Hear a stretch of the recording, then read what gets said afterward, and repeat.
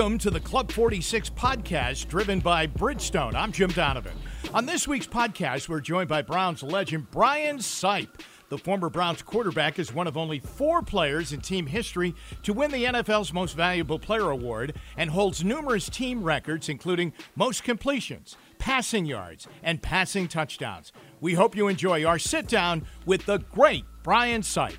Thrilled to be joined by former Browns quarterback and NFL MVP Brian Sipe. It is great to see you back here in Cleveland, Brian, always. I appreciate that very much, Jim. I got to tell you, I feel like I'm on a honeymoon every time I come back here. The fans have just been so great to me and my family, so great to be here. Why do you think that is? Because I have to tell you, whether you're here or not here, you mention the name Brian Sipe around Cleveland, and a smile comes on everybody's faces. You represent a guy that people really connected with here, and certainly your team, those Cardiac Kids.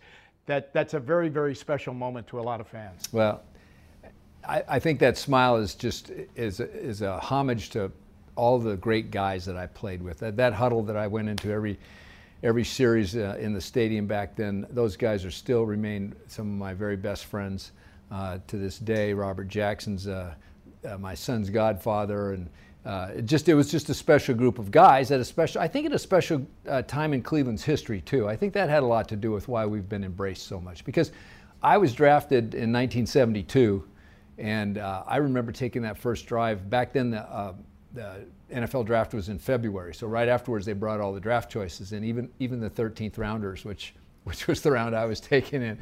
And I'll never forget that drive up 71 from the airport. And if those of you that are old enough remember, Cleveland was a mess. Cleveland was a mess. It was. The flats, the steel mills were shut down. The town was struggling, just even clearing snow off the roads, and it was a year after the river caught fire. So I think the town was struggling for an identity, needed something good to happen.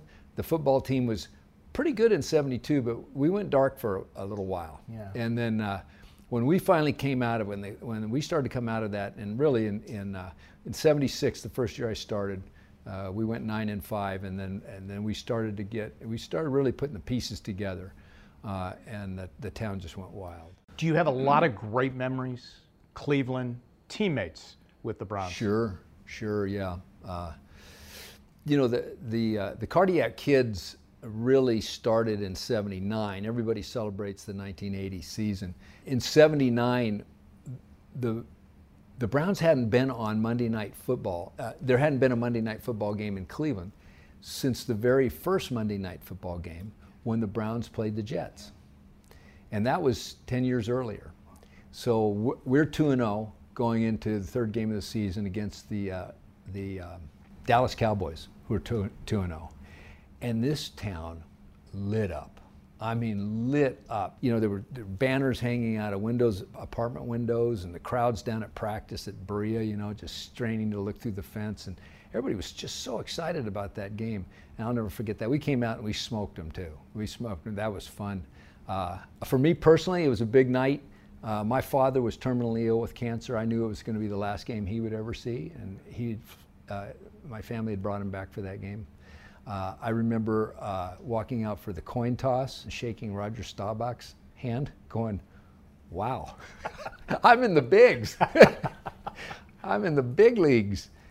So that's certainly that's a specific memory, but I have so many memories from my time here. And you have lifelong friends as teammates here, right? Oh, yeah. Robert Jackson, who I just was able to spend the last couple of hours down at practice, down at the training facility. Robert Jackson's and his wife Linda are dear friends. They're our son Nolan's godparents. We're always back. Their hospitality is second to none. Doug Deacon, of course, is a friend. Tom DeLeon was my roommate for 10 of the 12 years that I was here with Cleveland. Greg Pruitt. So many of the guys were just fantastic. Dave Logan, the whole offensive line. All right, let's go back to growing up. Yeah. You're like every kid. It sounds like you played every sport. Football, baseball, basketball. Sure. You have a great story, though. You're on a Little League World Series championship team. Williamsport, Pennsylvania. Any kid that plays Little League Baseball, their dream is to go to Williamsport, Pennsylvania, be on Wide World of Sports. Yeah. Right? And you were. It happened. And you know, when you're 11 years old, and this is going back, it was 1961, so Little League was, every boy knew about Little League, right? There wasn't all these club teams and different sports. No traveling teams or anything like that. Right. There really was not a nationwide organized sports program other than Little League. And so I grew up wanting to have that ball cap, you know what I mean? And played in a Northern Little League, both El Cajon and La Mesa outside of San Diego. The two cities both acclaimed us because boys came from both towns. But we were pretty darn good. I was the only 11-year-old, so I was kind of a youngster on the team. Everybody else was 12. I played catcher. I didn't have a big role on that team, to be honest with you. Had 3 pass balls in the 5th game and almost single-handedly lost it. Can't do that when you're a catcher. No. But yeah, we found our way back to Williamsport, Pennsylvania. This was not tournament play at the time. You lose and you're out. So we won 13 straight games to get back to Williamsport. There was a cover, as the old timers watching this will remember, Life magazine. There was a picture of our team in Life magazine hoisting, this was my claim to fame, hoisting our star player up on our shoulders who had hit a walk-off home run in the championship game. So it just was wild. Met him at home plate, carried him off. I'm in the picture. I made it to Life magazine. I was fired up. What was it like when you guys came home? It was big did they time. celebrate? Oh, it was big time. Yeah, El Cajon had an airfield. It wasn't a commercial. It was like a private strip. But one of our coaches was a commercial airline pilot. And so he got permission. It used to be Western Airlines, became PSA Airlines, and I didn't know it bought out after that. But he got permission to fly one of their planes into the El Cajon airport. And so there were fire engines down there and all kinds of people, and they put us on the fire engines and drove us through town. It was big stuff. It was, when you're a kid, you know, for the longest time people would ask me what's my favorite sports memory. Well, when you're 11 and you do something like that, it's like the Super Bowl, you know. It's a big deal. Absolutely. And one thing we used to love, all of us did this, when you played Little League back then, if you made it to the majors, you got these pins. And a green pin, if everybody wore Little League caps. If you had a green pin, it meant you were a major league player, meaning you played at the highest level of Little League, right? Mm-hmm. If you had, I think it was a light blue pin, it meant that or white pin, it meant that you made your league's all-star team. And then I think a pink one meant you won your first tournament. And then for each tournament you were in, you got a pin. Well, we look like 5-star generals. We'd wear our hats around. I mean, I never took that hat off, but every kid knew about pins, and they'd look at us and go, what's that? Of course, then we'd get to tell them what happened. That was big stuff. And I've been back to Williamsport, and it's just such a wonderful thing that they're still doing. It's a slice of Americana. The people are wonderful. The event, it's first class. It really is. Tell me this: what made it football? Was it you just love that more than the other sports, or? Oh yeah, I could not wait to play football. Where I grew up, I think the reason that I was probably as successful as I was in sports is that we had 2 older boys in our neighborhood, Joel Clark and Pepper Kay. One day, Joel and Pepper had gotten together with a group of other boys that were outside of our neighborhood, and they'd started playing over at the local high school, Grossmont High School, and they were playing tackle football, and they'd all gotten pads and helmets. And I'll never forget, they needed some bodies, and they asked me if I would go, and I said, I don't have a helmet and shoulder pads. And they said, we'll get them for you. So I went over there, and that day I got my first taste of hit hard tackle football, and I said, this is what I want to do. So I think I was 10 years old at the time. When we were back in Williamsport, when we weren't practicing, we were talking about the fact that we were going to get home late for the start of the very first Pop Warner season in San Diego. And we were all fired up to get home, get our pads, and jump into that. So that was my entree into organized football, and that happened when I was 11. Were you always a quarterback? No. I always wanted to be a fullback, and that's the position I played because I just wanted to run the ball. And I got to Grossmont High School, so I got in a line with the fullbacks, and the line was too long, and they needed more offensive linemen. Mm-hmm. So they picked me out and said and made me a guard. And I was a guard for a day, and I said, this isn't working, because I knew I was a good enough athlete that I'd be better at a skill position. And so I snuck over to the wide receivers, and fortunately, the two quarterbacks who were fighting it out for the job, apparently our coach didn't think they were good enough, and he literally lined the team up and picked the 3 tallest guys, of which I was one, and said, you guys are trying out for quarterback. And that was my start. And so I said, okay. And I could throw. I naturally good at throwing. I used to love that throw down to second base. And won the starting job, and then I was a quarterback ever since. How about in high school? Were you heavily recruited? No. As you went along? Were you winning state titles at Grossmont High School? At the time, they didn't have a state, in California, they didn't have a state title. They had CIF, is the California Interscholastic Federation, broke the state up into districts, and we would only play for those championships. No, we were very good. I started there as a junior, and I was okay. My senior year, I got really good. I was CIF Player of the Year, actually co-player of the year, and I thought, well, I guess I'm going to play in college, but I didn't hear from anybody, except Don Coryell at San Diego State. Wow. But how did he come upon you? Well, I was playing right under his nose, So, and Rod Dowhauer came out to school one day. He worked with me a little bit over the summer, and so they offered me a scholarship to go to San Diego State after my senior year when I was Player of the Year, and they offered me a scholarship. But Coryell was a very crafty guy. Back then, the freshmen weren't allowed to compete at the varsity level in college. And just like now, you had 5 years to complete 4 years of eligibility. But he had decided that he wasn't going to waste any scholarships on freshmen. He recruited all junior college transfers. So the entire team was made up of junior college transfers every year, and he was winning FCS national championships. I mean, we had the longest win streak in the country, and it was all junior college transfers.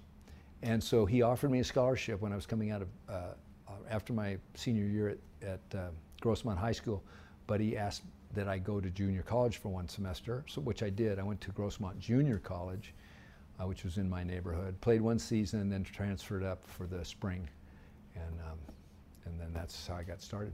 Tell me this. This is a story of a 13th round draft choice. Yeah. There aren't 13 rounds anymore. Right. Okay?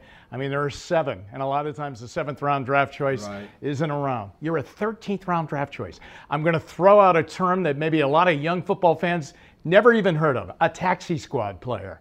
How did you stay with it and make it all the way up to where you made it? So that's really an easy question for me to answer, because first of all, I knew I was going to have trouble getting drafted because I wasn't very big. And back then it was when they first started going towards the big quarterbacks. The year before I was taken, the first 3 picks were Dan Pastorini, Jim Plunkett, and Archie Manning. All not big, bad. big guys, and that was the Terry Bradshaw era. I was 6 foot, 185 pounds.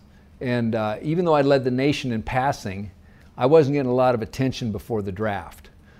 There was some attention from the Dallas Cowboys. Someone thought that they might take me in the 5th round, but draft day rolled around. I didn't get called the first day, and the second day the Browns called. And to be quite honest, I'm sitting at the beach in San Diego, and my wife Jerry and I had to pull out a map to make sure we knew where Cleveland was, because never been back to this part of the country before. So through the years, and before you actually got the job, right? Yeah. Do you give the Browns a lot of credit for sticking with you? Like, who was the big Brian Sipe fan?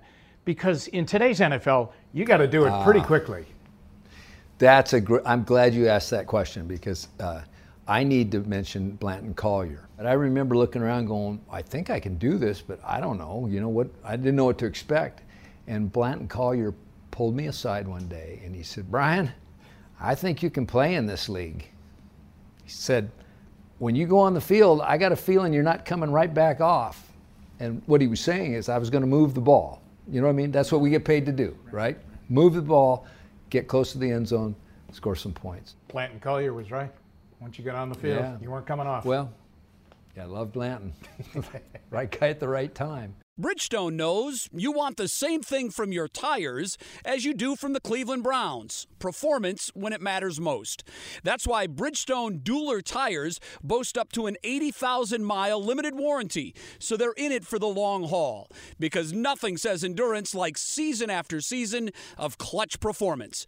Bridgestone, official tire of the Cleveland Browns. Conditions apply. Log on to bridgestonetire.com/warranty for details. Let's go to the Cardiac Kids. Yeah, They started out in 1980. right. And I know you said they started the Aura, Right. the year before. But in 80, the year, you start out 0-2. Yeah. Then, boom, these incredible, down to the last second finishes started. Take me through when it started, and did you guys just feel this level of invincibility late in the game that you could do it? Jim, I think what really set us apart at that time is that the guys could get focused late in the game when they needed to be focused. That's not to say they weren't that way in the first half. Coaches get a little funny, teams get a little funny in the fourth quarter when they're protecting leads. And then we started forcing the action, you know what I mean? And you get them on their heels, and then suddenly it's just like, it's like they're on roller skates and we're going downhill, and I think the guys understood that if we just stayed focused, not every play is going to score a touchdown or even be a big game, but if we just stay focused, we're just going to keep taking what they give us and somebody's going to make a big play. And sure enough, they would. Pruitt would break one, Reggie'd make a great catch, Ozzie would bust one up the middle, Logan would jump up over somebody and make a catch, but we were just forcing the action. Now, the other thing that for me as a quarterback, and as far as the tactical side of it, I also knew that this was the advent of nickel defenses where they would put in additional defensive backs. And a lot of the staffs at that time they were pretty predictable about what they were going to be doing with their nickel defenses. And Sam Rutigliano was letting me call the plays. And so I knew if I pushed the action, and we even if we had an incomplete pass, we'd oftentimes go right to the line of scrimmage because I knew that I was forcing them into a coverage that I'd seen the play before, and then I'd make a call at the line of scrimmage to take advantage of that coverage. And things have gotten a little more complicated since, but at that time, that was really an advantage that offenses had if they understood how to do it, and we did, and I think everybody on the team, especially in the huddle, they understood. It's our time. This is when we shine, and we did. And that's so important because, you can measure, a lot of times a quarterback is measured, arm strength, ability to, get rid of the ball quickly. You hear about all this now. But there is that category that general managers, head coaches, coordinators look for. Can that guy, that quarterback, go into that huddle, last drive of the game? Yeah. Gotta have it. Yeah. This is it. Yeah. And apparently you had it. You could go in that huddle and say, okay, we're going, huh? No nervousness at all? Lots of nerves before games. Lots of nerves. And some nervousness then, knowing that it's now or never, but I think anybody that's good that plays at that level figures out how to get into a zone or a routine. This is what I have to do. For me, because I was calling the plays, I'm looking at the clock. I'm looking for if there's going to be any substitutions, and my brain's working too hard, to be nervous. Truthfully, to be nervous. Jerry will tell you after the games, I used to have horrible headaches, and I think it was just from 3 hours, but especially at the end of the game, just so intensely focused and just grinding, you know what I mean? And So I don't know. I can't explain what you're asking me to explain. I was just doing my job, and the guys were just doing their job. And I would just remind them, you got a job to do. Do your job. Everybody just do their job, and something big's going to happen here. We just keep doing your job, and that's what we did. Was there one of those comebacks that was your favorite? A lot of people talk about the Packer game at the old stadium. I mean, you're talking 80, 81, 82,000 people in those days. And you get the ball to Logan. Yeah. And that's a pretty amazing one. And great Gib Shanley call of the touchdown. Wow. I mean, that's a treasure. That was really special. I think my favorite game is we beat, we had a late win. We had to score twice late to beat the Miami Dolphins. And I had a lot of respect for certain people, like when I got to play against Roger Staubach. But Don Shula was on the sidelines. They had us beat. We were down by a couple of touchdowns, and I'll never forget. Because I was looking at the sidelines, and he was trying to make substitutions, and I knew by what substitution he was making, I'd figured out what coverage they were going to run. So I would just sit in the huddle and wait for him to send his guy on the field before I'd call a play. And at one point, we would be looking at each other. Shula would be looking at me. I'd be looking at him. I'm looking at the play clock, because at some point I knew what I wanted to call if he didn't send somebody on the field. And so we were playing this cat and mouse game, and we were driving, and he couldn't, and I had him. I knew exactly what we were going to do. And at one point, Shula took his clipboard, and he was looking at me. Took his clipboard and just slammed it on the ground like that. And I went, bam! We got these guys, and we went down. We went down and scored. I think Reggie caught that one for the game winner. So during the 80 season, we beat the Houston Oilers. Now you're coming home then. Yeah, you come back home. We're down, right? We're down in Houston, and we beat the Oilers, and that put us solidly in position to win the division, which they hadn't won since I think '69 or something. And after we landed, we were taxiing, and the pilot came over the intercom and said that they had to make that there was going to be some special arrangement made for us because there was a problem at the terminal. Well, when we taxied around where the jetway is, when we taxied around, all we saw were faces in the terminal smashed up against the windows. They were smashed up because the people behind them were pushing, and we couldn't believe it. We're taxiing in like this and looking at and going, oh my gosh, what's going on? So it turns out that this was before TSA. Yeah. So you could go down to the gates, and people would go down the gates and meet people. Well, the Browns fans decided to meet the Cardiac Kids, and they created such a security nightmare that they had to close all the gates because the fans had overwhelmed that end of the terminal. So we sat in the plane while they said they were going to make some security arrangements. Well, there was no way we were going to walk up the jetway and out into this crowd. Right. So next to the jetways, there's a like service stairs, right? So we were going to go up the jetway, and they were going to push the crowd back so we could hang a U-turn and go down the jetway service stairs. And so I was sitting up in front. Tom DeLeon, my roommate, was very superstitious, and they used to let the oldest guys sit up in the front of the jet, which I thought was really big of Art Modell, because they sat in the back. It was pretty cool. The owner and everybody else was in the back. They let the players have the front. So Tom and I were right on the bulkhead, and sitting across from us was Lyle Alzado and somebody else. So they tell us, okay, here's what we're going to do. You guys get on the jetway. We're going to push everybody back, blah, blah. We're going to do this thing, right? Well, if you remember Lyle Alzado, he was a pretty colorful guy. Besides being a good football player, he was a fans player, loved crowds. And I remember, so I'm first off the plane with Tom, right? We turn the corner, and I look up there, and all I see are screaming fans and security guys trying to push the fans back like this. And I said, Tom, we ain't getting out of here. Just then, Lyle Alzado bolts by us.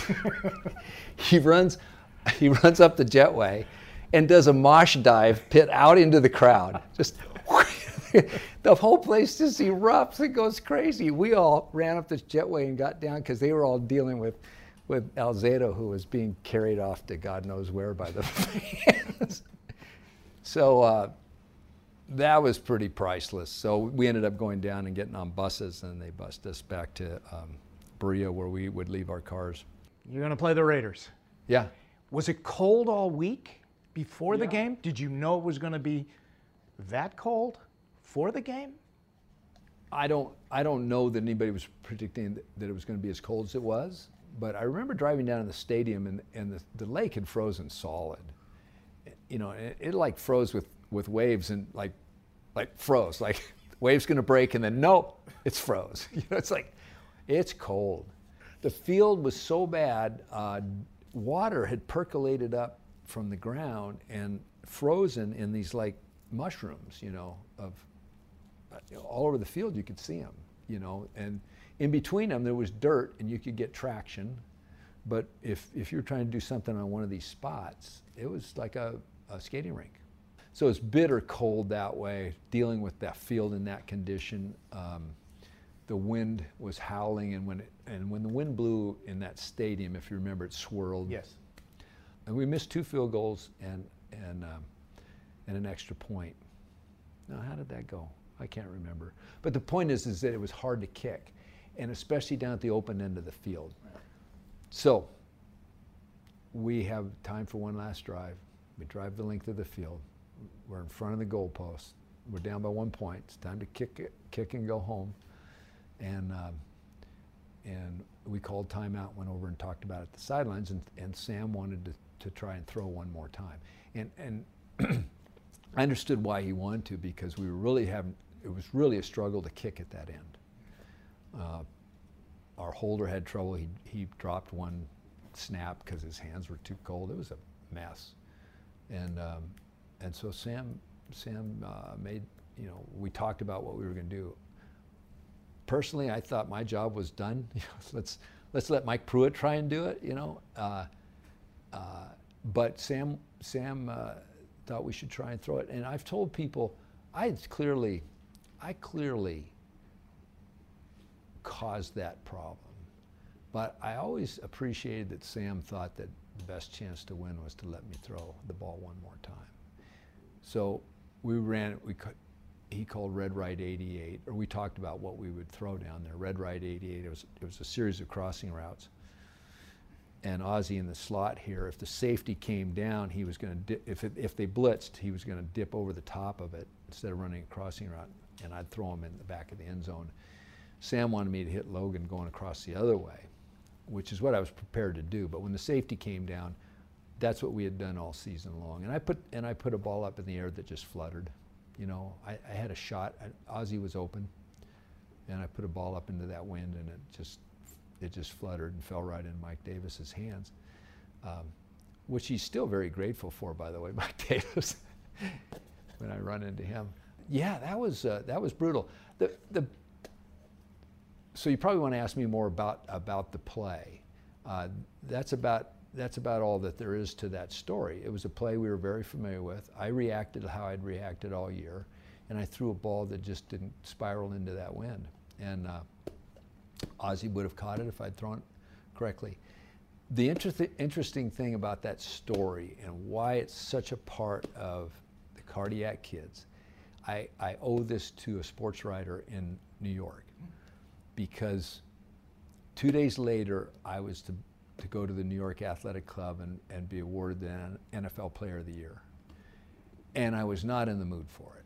It was just, you know, the way it ended, it was just too heartbreaking. You know, I didn't want to go to New York and get in front of that sea of media and have to just regurgitate this whole thing, but that's what you do, right? Right. So I went there and did what I needed to do, and when the day was over with, as everybody's kind of packing up to leave, one of the reporters came up to me and he said something to me that was really almost life-changing. He said, Brian, he said, you watch, over time, the way that season ended is going to be very special to the people in Cleveland and to your teammates.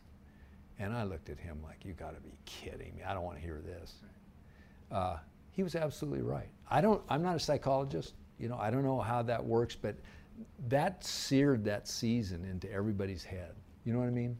Nobody will ever forget that season. There was such excitement about that, and it came so close. You know, I don't think there's anybody that was alive at that time in Cleveland that doesn't remember exactly where they were when that happened. Do you know what I mean? Yeah, absolutely. And to this day, I'm amazed that, you know, I travel places and it'll be found out that I played NFL. Oh, you played for the Browns. Did you know the Cardiac Kids? You were part of the Cardiac Kids? Well, I think it was because of that, of the drama of that. Bridgestone knows you want the same thing from your tires as you do from the Cleveland Browns. Performance when it matters most, which is why Bridgestone tires are built for just that. Whether it's driving up to 50 miles to safety after a flat, confident control in wet conditions, or the dependability of an 80,000-mile limited warranty, Bridgestone's roster of tires has got you covered. Bridgestone, official tire of the Cleveland Browns. Conditions apply. Log on to bridgestonetire.com/warranty for details. I really compliment you and Jerry Shirk. When we were paralyzed here by the moving of the team, and it obviously hit the two of you, and it hit everybody. I think there was ever a Cleveland Brown. But the two of you did a very unique thing. You did that documentary. Yeah. Where you like traveled across the country. Yeah. Destination Cleveland. Right. Because I remember you editing it in our studios, in our television station. Can you tell me about that? I mean, it was an amazing project to take on. It was, and it was so much fun. So to set this thing up, Modell is making noise about, you know, the team leaving. Yeah. Actually, he wasn't making noise. There was a lot of speculation. He was kind of mum about it. But he was trying to get a stadium. He couldn't get the City Fathers to move on that deal. He had just negotiated the expansion, deals, so he knows what cities are willing to spend for a stadium. So Jerry Shirk and I, at the prodding of my dear friend Robert Jackson, the NFL legend, who's out visiting us, is saying, "You guys got to do something. The fans love you. You got to do something. The team's leaving. The team's leaving." Well, we kind of figured out that Modell was going to leave anyway. But the fans, if you recall, really did a remarkable thing. I'm getting ahead of myself. So we're just brainstorming one night. Well, what would we do? Robert, what would I do? You know, everybody knows you. Well, that's fine, but what would I do? Well, make a video. Okay, how would we make a video? You know, and so then Shirk and I were, you know, just playing mind games and go, well, what if we just got in a motorhome and drove across country to the last Browns game? And at the time, nobody was saying it was the last Browns game, but we were pretty convinced it would be. And so Robert says, I can get it, if you do that, I can get it financed. I know people, So Robert, sure enough, had some great connections in Cleveland. Some people said, we'll give you whatever you need. So we put together a film crew. An old teammate of mine at San Diego State had a film crew. He was doing some reality TV shows, and they jumped on board with this, with Jerry and I, onto a motorhome with a couple of cell phones and no script. Yeah. And we started calling. We would just look up Browns backers, you know, because there's Browns backers organization. So we go, well, how far are we going now? Well, we got a late start. We'll stop in Yuma. So we would call some Browns backers. Is there a Browns backers in Yuma? Yeah, there's Browns backers in Yuma. You know, call this guy. So we'd arrive in Yuma, and the fans would be there cheering, wearing all their brown and orange, and we'd have an impromptu pep rally. And we just did this all the way across the country, and by the time we got to Cleveland, we had visited with a lot of remarkable people, and by then we were making phone calls to former Browns. You know, Jim Brown sat down with us. A number of greats sat down, did that, and then we had unprecedented access to the last game. I think that everybody was. Modell was gone by then. Yes. Things were dark, you know, and we probably got more access than the NFL wanted us to have, but our film crews could go everywhere, and that footage is pretty priceless of that last game. In fact, it's been used in some other, for some other projects, some of the film that we took. But that was very touching. It really was. And you were working at the station at the time. You saw us while we were in there editing. I'm sure you saw it. And that last game was one for the ages. Yeah, it was. I mean, to watch those fans, the reaction that they had, the tears and the anger, and just the whole thing. And it was kind of surreal for Jerry and I to be there, like we're television people, right. Trying to, what do we do now? Where do we go now? And do Players were sad. Oh, everybody was sad. They were caught in the middle. Caught in the middle. Yeah. It's terrible. You coached. Yeah. Did you like it? Do you like coaching? You coached high school, and then you went to San Diego State. Yeah. Did you like coaching? I liked parts of it. The winning? Yeah. Well, I tell people I left the best coaching job in the world to go coach at San Diego State for a while, which was great. But my kids were at a small private school, Santa Fe Christian. The coach and the athletic director kind of introduced themselves to me and asked if I could help. And I said, well, I'm not a coach. I don't, whatever. I'll come out and talk to your kids. Mm-hmm. Okay. So I went out and talked to the kids, and they said, well, would you come back next week and talk to the kids? And I go, well, if it'll help, I'll come talk to your quarterbacks. Well, next thing I know, I got a whistle around my neck. and the head coach is quitting. And they asked me if I would be the head coach. And so I said yes. With no experience, but I knew that I had enough name recognition that I could get people's attention. Right. Do you know what I mean? Yeah, sure. And so I did. I was able to round up some really good coaches who were willing to take a chance at this little program, and we just had tremendous success. I ended up doing that for 8 years, and then Brady Hoke, who's an Ohio guy, he would come by the school while I was coaching. I didn't have any D1 players, but this coach from Michigan kept showing up. He was on Bo Schembechler's staff before he went back. All right. After Ball State, San Diego State went back as the head coach. I go, from Michigan? So I went down there, and it was Brady. And he did this a couple of times, and I realized I think he just wanted to talk to a Cleveland Brown, one of the old Browns guys. So anyway, he ends up getting the job at San Diego State and asked me to coach the quarterback. So I went there, thought I'd do it for a couple of years. 6 years later, I woke up and said, okay, I'm going to pay more attention to my grandkids now, Yeah. But no, I'm not a coach. I'm not a coach. I realized I love the game. I loved coaching at the high school level. My son-in-law coaches at Torrey Pines High School, one of the more powerhouse programs in the San Diego area, and I spent the last 2 years coaching their quarterbacks, which was fun. Yeah. I love being on the field during practices. Love being on the field during practices. So tell me about Ryan Lindley. So I get to San Diego State, and Ryan was going into his sophomore season, and he was clearly the best quarterback at San Diego State at the time. And he remembered that I had been coaching at Santa Fe Christian. We were a little bitty school taking swings at the big boys. He was one of the big boys, and we had his team down 28-7 at half. Everybody was in shock that we were doing this to Lindley's powerhouse team. Well, he came out in the second half and threw 5 touchdown passes. Yeah, and so obviously he remembered the game and everything. So kumbaya, hey. And now I'm your coach. And so I got to coach Ryan for 3 years at San Diego State. I just think he's a really special guy. I think that I'm just so tickled that he and Baker Mayfield are together. Ryan had a NFL career. He never established himself as a starter, but the reason he was there is he was such an astute quarterback and such a great leader and such a charismatic guy.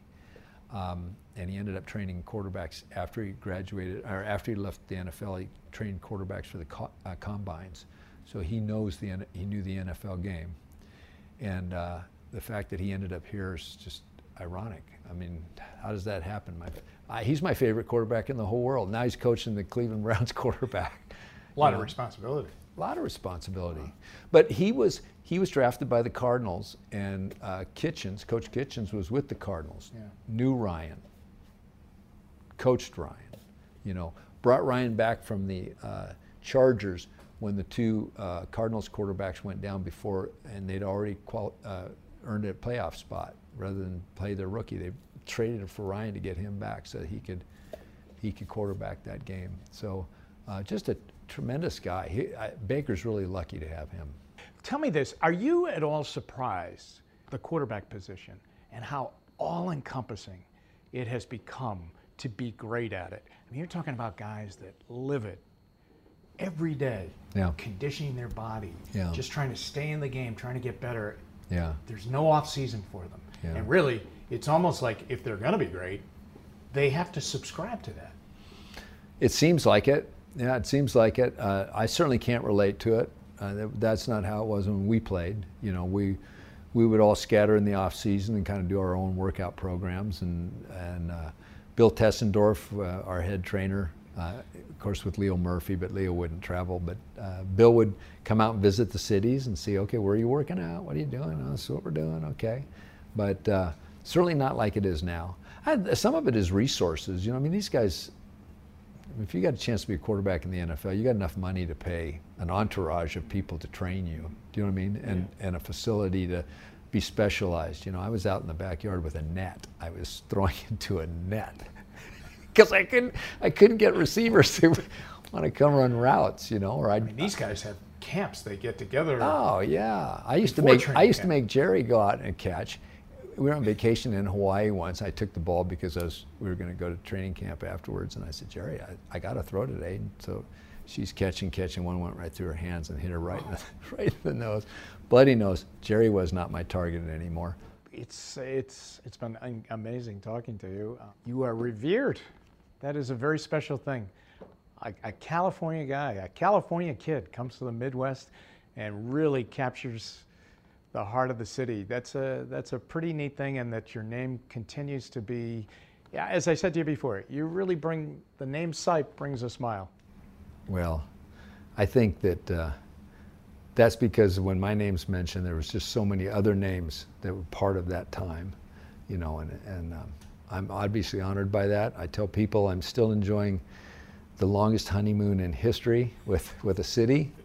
I'm just amazed at how well we're treated and very grateful at this point in my life. Thanks for listening to this week's Club 46 podcast, driven by Bridgestone. If you'd like to listen to more of these episodes, log on to clevelandbrowns.com or wherever you get your podcasts. Next week, join us as we go one-on-one with Browns legend Doug Deacon. For Brian Sipe, I'm Jim Donovan. Thanks for listening.